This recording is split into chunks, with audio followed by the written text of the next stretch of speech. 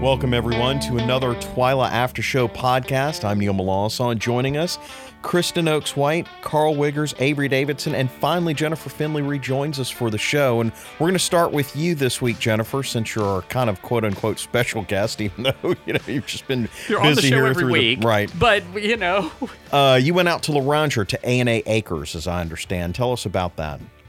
Well, I met a wonderful female farmer, actually. Our superstar, Monica, found her at the Hammond Farmers Market and told me about her. She's in here, by the way, taking pictures if you hear that. She is always taking click. pictures. Always watching. But she has pasture-raised chickens, chicken eggs, and duck eggs. And so I went to learn more about what it means to be pasture-raised.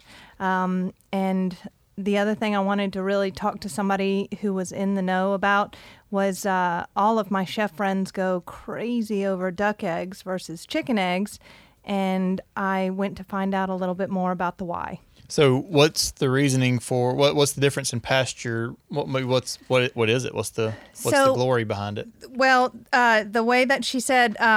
Pasture raised is intentional movement of animals across the grounds, and it's to benefit the animal, but it's also to benefit the land.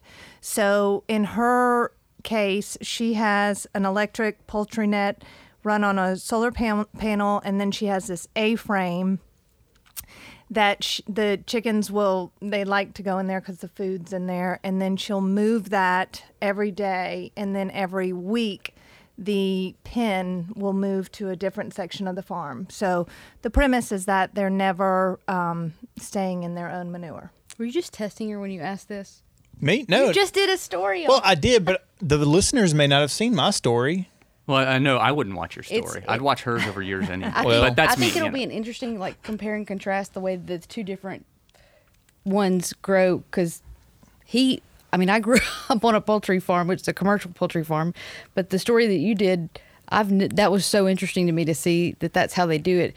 I don't know how. It's kind of different. I'll have to watch yours to see. From what I've seen from your package, Jennifer, it sounds like it's kind of a mix between. It's kind of similar to what Galen Iverstein does with the way his poultry is, but I guess the poultry you said it's good for the pastured poultry is good for the animals, but also for the land?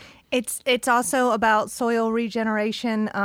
Local Cooling Farms is really known for this. Mm-hmm. Neil's done a few stories on that. Yeah, our folks over there. Actually, Kate Estrad is one of Ashley's mentors. Oh, okay, cool. So that was a really cool connect. But Ashley is a first-generation farmer.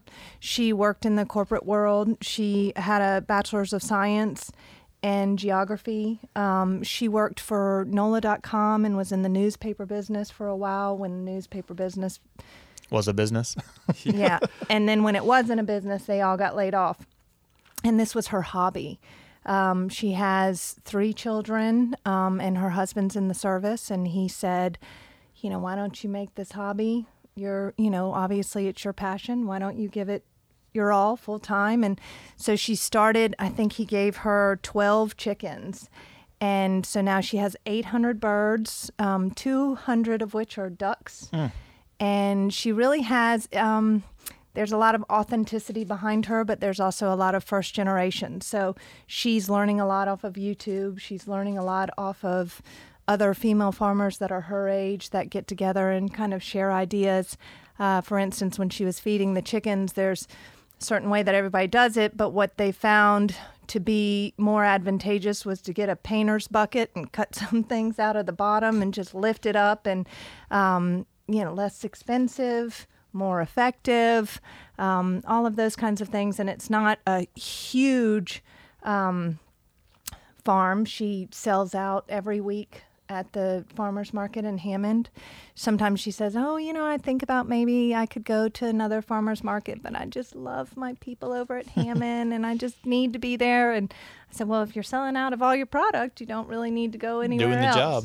You had a question? Well, she touched on it a moment ago, because what I loved in the story was when she talked about, I bought these feeders for, and they were pretty expensive, but then I learned on YouTube, how to make these from a Home Depot bucket and just cut out, and it's gravity fed, so the feed comes out the bottom. She just seemed like someone who has a passion for learning about what she's doing. Well, I think the deeper kind of current that I'm finding with all of these young farmers, I seem to be immersed in a lot of young farmer stories lately, and I absolutely love it. But that generation is not shy to go to the internet to find something that is more user-friendly, more manageable, less expensive, more productive. And it's really nice to see all of that innovation, because it goes straight into their profit margins if they can do it better, faster, cheaper, and still get, great product from it. So there's a huge passion there to learn. And being first generation and deciding to be all in, it's one of those things where you wake up thinking about it and you go to bed reading about it, and it's your whole day in between. I'll tell you what. Go ahead, Kristen. Well, I was just going to say what was interesting, that she had a career, and I can think back of several stories that I've done. Talk about Ryan Kirby, who was a petroleum engineer and walked away from that. I bet we could do an entire show on young farmers who have had careers. Like the Lucketts did not always do this. She was a home health nurse. Right. I think that would be, that just made me think that would be an interesting show to talk about all of these people who had one career that was what's the word I'm looking for? Non-farming. Stable. Right.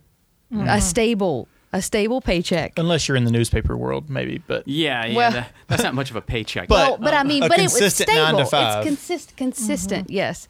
And there's something that comes from comfortable consistency Mike that you would walk often away refer from. to those as secular jobs. yeah. Yes. As Well, a non-farming. But I also wonder what their mental satisfaction is now, because she seems extremely satisfied in what she does now, and I thought you really brought that out in the story. Well, one of my favorite things that I was just listening to the raw footage again, and there was some questioning to and from, and then all of a sudden I just said, I mean, how exciting is it for you to be able to call yourself a farmer?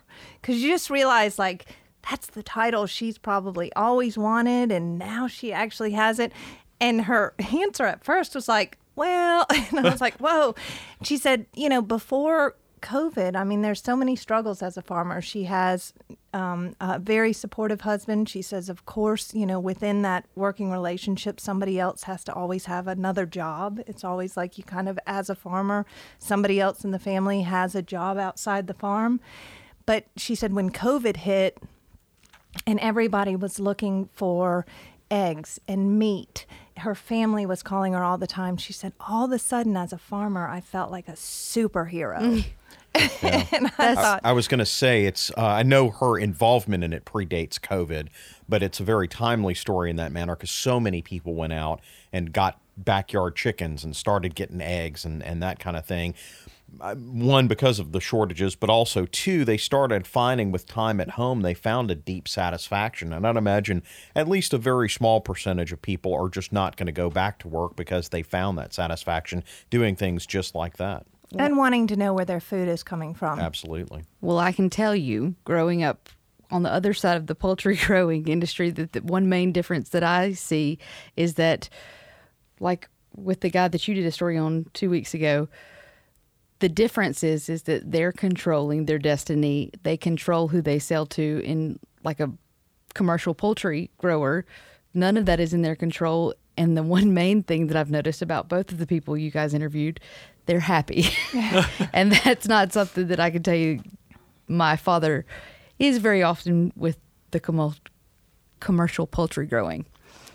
So that's different something. world. It's a different world, and Yeah. I think that's worth a lot. Well, and also It's worth a lot. Yeah. by having that control, they're able to maybe they're not putting out thousands and thousands of chickens at a time, but they're still being able to make a premium for Yeah. the chickens they're raising. Well, the other thing is, it sounds like they're more flexible to the market, because Right. one of the things you touched on was the demand for duck eggs, because it's such a specialty thing. It reminds me exactly of the stuff with goats. People who love goat milk have never gone back to cow milk. Is that kind of what the Well, the duck eggs, that was really cool. I need to know because- about this because I didn't know when you started talking about it. I said, "Okay, I don't know the difference." So the between a first duck egg. time when we went out to local cooling farms and I was with Tori, they have a few ducks. They don't specialize in it or anything like that. Actually, they buy their ducks from Ashley, or they sell their ducks at their markets. And but Tori was like running around the field trying to get the duck eggs. I mean, he was freaking out about these duck eggs, and he said, "Jen, it is so hard to get duck eggs." And so it's always, well, why do you need duck eggs? So when we got there, she boiled both of them and showed us the insides. And the yolk is much larger, so your baked goods are rising higher, and there's a higher nutritional content to it. So there were all these pros, really interesting things that she talked about. Like, a lot of people don't raise ducks because they can be difficult birds in that there's a pond. And she's like, what is a duck without a pond? Because she's very much on this small scale interested in animal happiness as well. And so people won't have ponds with their ducks because ducks tend to get on the pond. They don't want to get off. And so they'll lay their eggs in the bottom of the pond and you can't get them. And they'll also bury their eggs. So it's really kind of this precarious thing that you have to get them off at night. And also they're on pasture, so they have to be moved around in all of their pens, and it's kind of intense. But the duck eggs themselves lend themselves, she said, lemon curds. That's her specialty. She actually makes that and brings it to the farmer's market. And then we talked about pricing, because I heard duck eggs are, double chicken eggs. And she was not doing that. She was selling them for just a little bit more. And I was, what are you doing? I'm not even going to tell people that, because you shouldn't be doing that. Now you have. So, but I didn't tell you what she was selling them because she is rethinking some things. You got to redo that pricing. But Yeah. you tried the duck egg. You tried the chicken egg. Was the duck egg all it was quacked up to be? Oh my word. Wow. There it I is. I should have banned you from that. 12 minutes in, and I will. there it is. I will tell y'all that How long she you been sent. sitting on that one? Yeah, she. It just hatched. She. I'm sorry. I like them. They're tough. You but should I- be punched. So how she are sent they? us. Well, she sent us all home with eggs, and this is just a quality control story. The chicken eggs, I went home and had scrambled eggs right away, and sent her a picture of my breakfast, and these were delicious eggs. I mean, they were totally different from anything I had tried earlier. But the duck eggs she did not send us home with because they were on big time back order. As a small farmer, she's learning everything the hard way, as you do. And she had a refrigerator go down.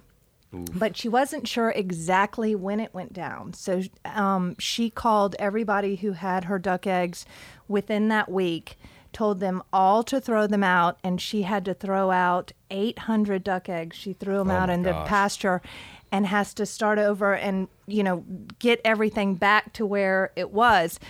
But to me, because it was like, probably had just gone out. They were probably all okay. But as a small farmer with your reputation and your name on the line, the first instinct she had was call everybody, throw it all out. I'm bringing you new product. So we didn't bring home duck eggs because they were, such a hot commodity. I'll get them later at the market. But the chicken eggs were delicious. Well, that sounds like a fascinating story. I can't wait to see it on the show. And she has bright red hair. I was about to say, are we going to talk about her hair? But it is Yeah. the reddest hair I've ever seen in my life. Awesome. I was going to say, when you called her a superhero, I was going to say she looks like a superhero. She's got a look about her that just says, You're awesome. Yeah. Yeah. We need more gingers on the show. Other things that have been in the news, of course, is all the rain that we've had here lately, and that kind of ties into, Carl, your story about soybeans. We are behind big time in planting, and we were talking about that earlier about how few work days there are that have been full work weeks between March 14th and now due to that rain, and that ties into your story. Tell me about that. I didn't really get into the work week, working days available until after, we were writing for the set for the show. And I looked it up, and since March 15th, that week had about 5.5 days of working weather. I'm doing air quotes for like good field conditions.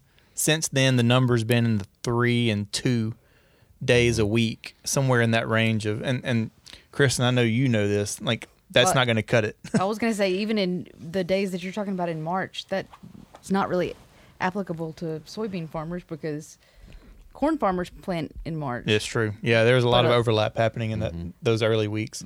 And then this March was unusually cooler. And so that I don't think anybody, I mean, some brave ones might have planted some soybeans in March, but I was noticing when driving around the state recently that you go down 190 and Highway 71, and you're going to see some places where apparently corn was planted relatively early because it is tall and pretty, A lot of it gorgeous tasseling. and tasseling, and it's like, that is great. And then you go by some other cornfields, and it is literally 3 inches, 5 inches out of the ground, some of it half flooded, looking dead. And then I saw some soybeans that were like that too, that just looked I did not see a single good stand of soybeans. well, and the corn that they did get planted, I know that a lot of them could not get in the fields to fertilize it, which is Just as bad. It's terrible. Yeah. Yeah. Well, a lot of that, especially with, I think we are at, I think I saw a thing where, and this was during some of the rain, so it's increased since then. We've gotten, Southeast Louisiana has gotten 61, 63 inches of rain, and it's something like the yearly average is 41. Wow. 42. Yeah, I haven't looked at I didn't look at the weather. I had too much to work with in my story already. I didn't reach out to Jay Grimes because I knew I would end up with more good stuff. But the amount of rainfall we've had is it's crazy. But you mentioned we're behind. Soybeans are behind like crazy right now. I got the Louisiana Crop Progress Report in front of me because it's so hard to believe. But this week, as of the 23rd, 58% of soybeans have been planted, and 85% is the 5-year average. So almost 30%. And what's crazy, and I talked to David Mosley, who's the soybean specialist, who was saying last year the crop conditions for soybeans were at 0% very poor all year until Hurricane Laura came and bumped it from 0 to 1% poor, very poor. This year, as of last week, it was at 12% very poor condition. And now, let's say it was 12% very poor, and that's the wrong thing. So 12% very poor, and now this week is at 10% very poor, but 12% is poor. So 22% is poor or very poor. Ain't good. Talking And it's about that hard condition. It's hard to pull out of that those categories. And he once did they're say there. he did say it should come on out, like especially if the weather can improve like it has. But they got a long ways to go and a lot of ground to make up as far as planting. We're already outside that ideal planting window, and there are a lot of variables, which is the dirt, the commodity, like the. You know why this is happening? Because the prices are so right. The prices Yeah, I are was so about good. to say prices are It's good. just karma. But it's a worse situation than it otherwise appears, because if you look at the crop progress nationally, Brad Rippey, the USDA meteorologist, is talking about rapid emergence of beans and planting, rapid planting, nationally speaking. And so Louisiana's their strength in soybeans has been the fact that we get them in early and we get them out early. We get them shipped early because we're right there by the Gulf. Well, if the national stuff gets done first, that's going to drown out all our margins and that sort of, because farmers are going to have to wait later in the year to ship when the margins that we normally get on shipping aren't as good. Well, and the other thing, I talked to Jacob Ezel, who's in Madison Parish, and he as of Monday was at 70% of his soybeans still to be planted, and he had 0 acres of cotton planted, which that's a different story altogether. But 70% of his soybeans weren't even planted yet, and he was talking about the struggle with both of those commodities being, the later you plant them, the later you harvest them, and the later you harvest them, the more at risk they are. That's right. With hurricanes and storms, which we don't have to worry about the frost so much, but we do have to worry about that. So, and it turned out last year we saw what happened. Yeah. So, anyways, there's so much they're having to factor in right now, and it's just that it's a very farmery story to do, but it was one of those we can't really ignore how crazy behind they are. That's the 58 and 85% is the soybeans. Cotton isn't much better, and we don't have to talk about it too much, but cotton this week was planted 50%, and 85% is the 5-year average. So They're in both the of those same boat. commodities are super behind. Yeah. Yeah, I mean, we got to make sure other folks who are outside of agriculture understand the importance of this, because if this is behind and there is a disaster, and you talk to Commissioner, I mean, we're looking at an above average hurricane season this year. Starting June 1, here it comes. So, you put all of that together, you're in a situation where you could have some serious economic damage in our rural areas, which does spill over into everything else. So, if the farmers aren't doing well, the elevators aren't doing well, all those rural communities. Stevedores who work in New Orleans to pull all that grain in Yeah. are not as employed. And the banks. Yeah. All Yeah. the banks are in a position where their money's at risk because Kristen's not going to be able to pay it back. Yeah. I asked Jacob about it. I was like, hey, we talking, pandemic still. I mean, I was like, how's the stress been with all that? But does it make you feel proud to be an essential worker? I mean, how does that make you feel as a farmer? And he's like, I'm glad to do my part, because if I don't get my crops in and out of the ground, that's less to go to the elevator. That's less to go then from the elevator to the chicken houses, the commercial poultry, the feedlots. That's, it's a long chain reaction, but it gets back to our table, even if it's not, a small direct to consumer kind of a product that he's growing with his soybeans and his corn and cotton. So it's everybody, it's a whole chain of events that trickles down to us at the end of the day. I want to talk to Kristen about it. I know we had talked about Landon was looking at replanting. Where is he? Because he farms, by the way, in right across the line from Natchez, right? Concordia Parish. Right. So they had, do the math, about 20% planted that they put in the ground at the first week of April and have not been in the field since then. But about half of that they're going to have to replant, which is currently today what he's doing. Yesterday was the first day that they were actually able to get in the field since April. So Wow. And then I want to say last year was a really, really good year in terms of planting because they had everything planted by April 11th. And we're May 25th. And he's making up, so he's at 10%, really working his way back to 20%. Yes. Talking about May 25th here. Yes. Unbelievable. That's I mean, wild. I was trying to think at what point in time since we've been married did they plant. And there have been times in June that they had to do some replants, but maybe 100, 200 acres here and there. But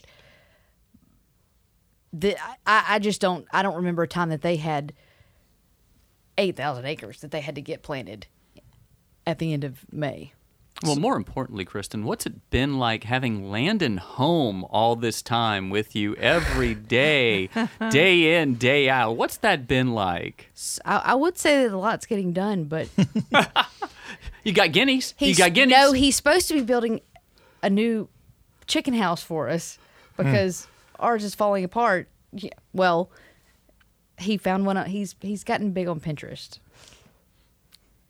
He's really, Pinterest for chicken houses. Do tell, please. he's got a whole board for his Pinterest chicken house. He's gonna kill me about this. And I said, well, since you're home, why don't you build the dadgum chicken house?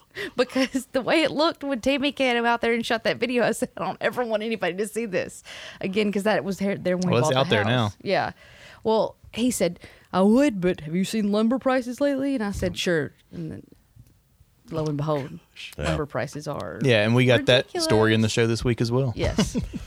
Well, we talked about the rain, and that ties into right now across especially southeast Louisiana. Alligator Bayou Road right now is under construction. They are working to relieve some of the pond backwater that's down in that region in Ascension Parish and try and get some of the water off that stuff. They're hopefully not going to have any more rain in the foreseeable future so they can get that stuff off. But that ties into a lot of what we're hearing in Ascension Parish, East Baton Rouge, all across the Southeast about infrastructure issues, which is part of what your package is about. Yeah, so I went up to Morehouse Parish, which is as far north as you can get. And still Grain country. Yep.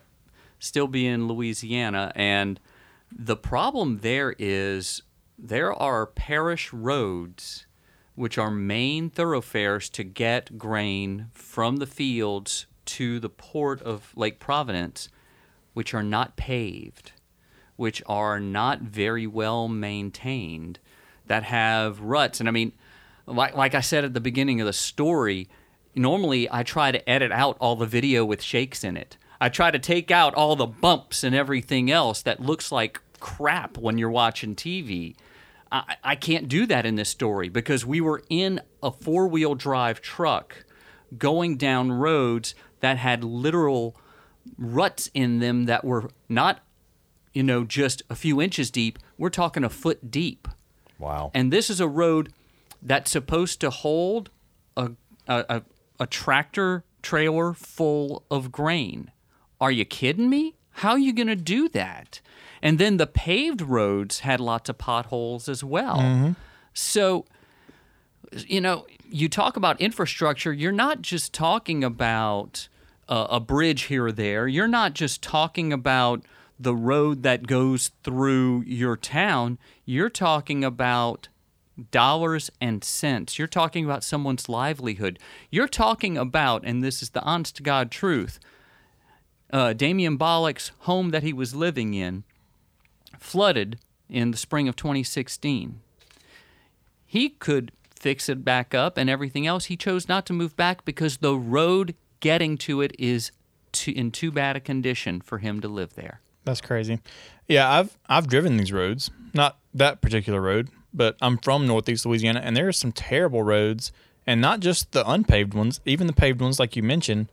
And every time it rains and people drive through those potholes, they just get worse and worse. Mm-hmm. And that's also true. I mean, that's even more so true in these unpaved roads where, you got a spot as big as this room that we're in that is just a pit. A hole. Yeah. It's just a pit and then thinking about bringing 18-wheeler right through this with 80,000 pounds worth of grain and tractor trailer, like there's no way. But it's not even the weight, it's the cash value that's in it that is now not able to go to the elevator. Mm-hmm. That's now not in a position to where not just the farmer can get paid, but where the elevator literally getting the crop to the market. Right.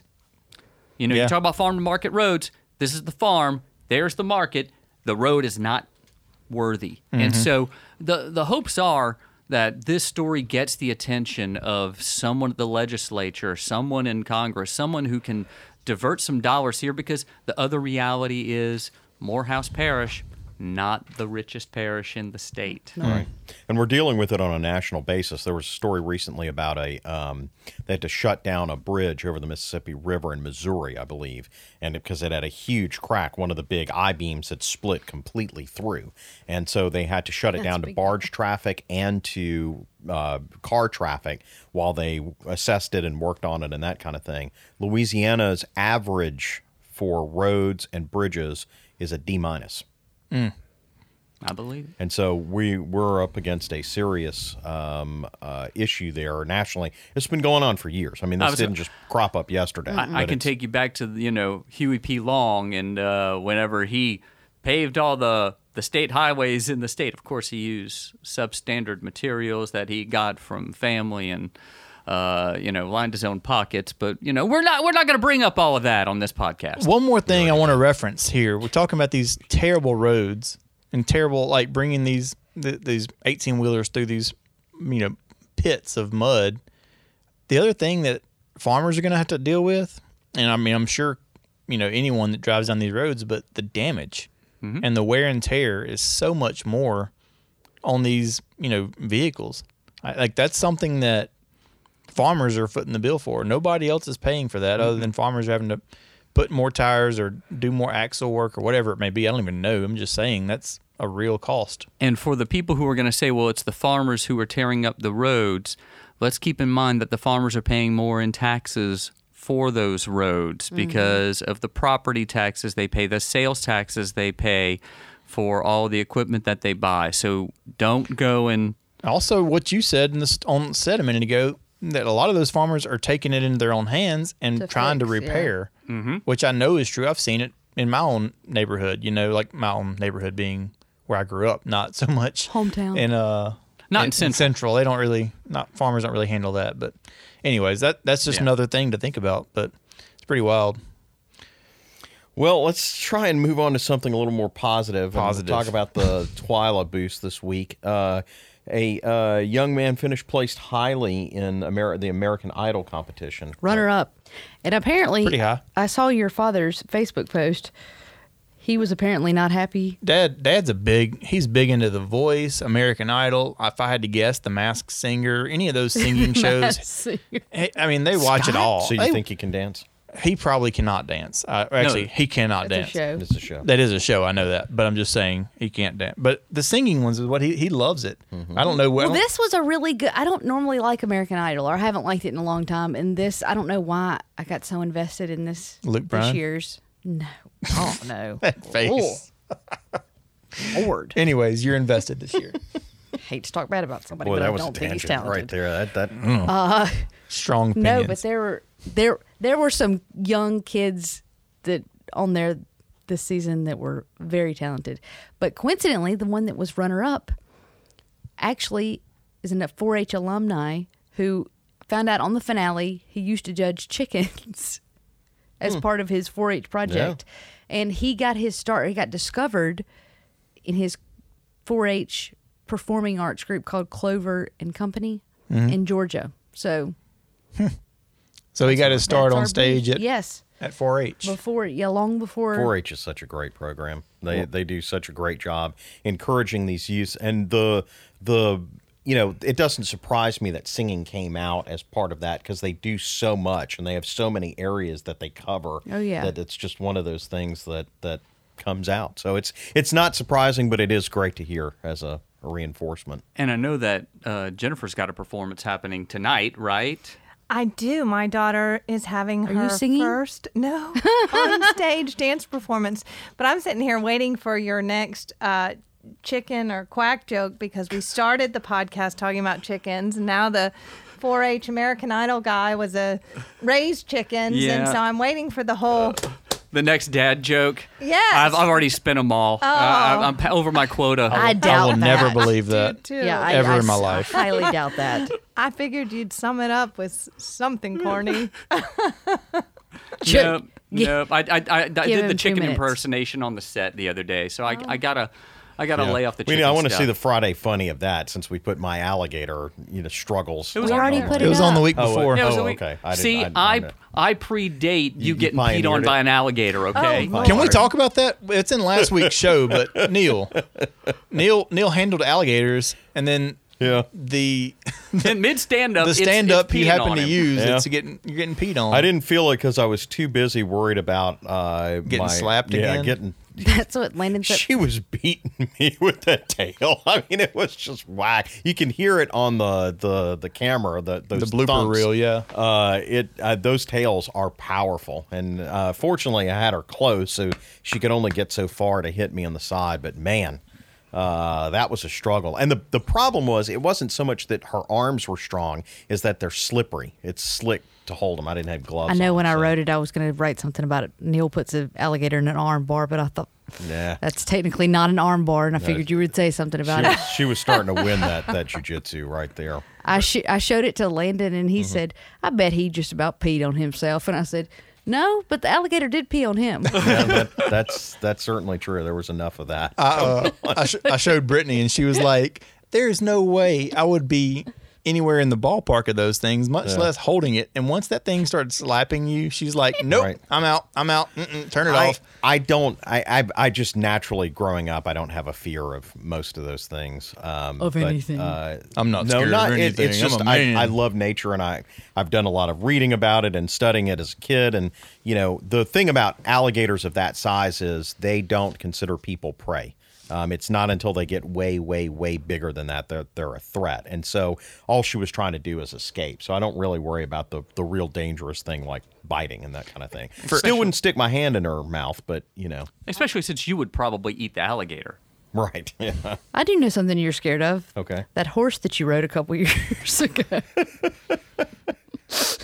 Yeah, and name it is- wasn't. It's not the horse or the size of the thing. It's that she intentionally ran me into a branch. She knew what she was doing. I've been there too. I just don't have video of it. Oh, that might be our Friday funny You find that? or a Thursday throwback. Right. There it Friday is. funny. There it is. Yeah, Rio I and have a dances whole- on the sand. I'll have a whole roll of that video. Yeah. It's Money. fun stuff. What's her name? Is what?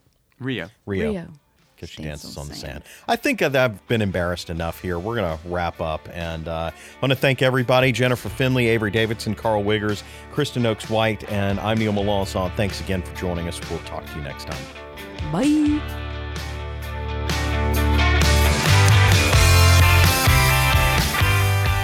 If you can, subscribe to us on your favorite place to get podcasts. Also, leave us a review wherever you're listening, Apple Podcasts, Spotify, or Google Play, and let us know what you think about the show. Reviews are great, but sharing is how you show that you're caring. So bring your mother in, bring your sister in, share this podcast with them, let them know that you enjoy listening to the Twyla After Show. And don't forget, this podcast is produced by the Louisiana Farm Bureau Federation, the voice of Louisiana agriculture.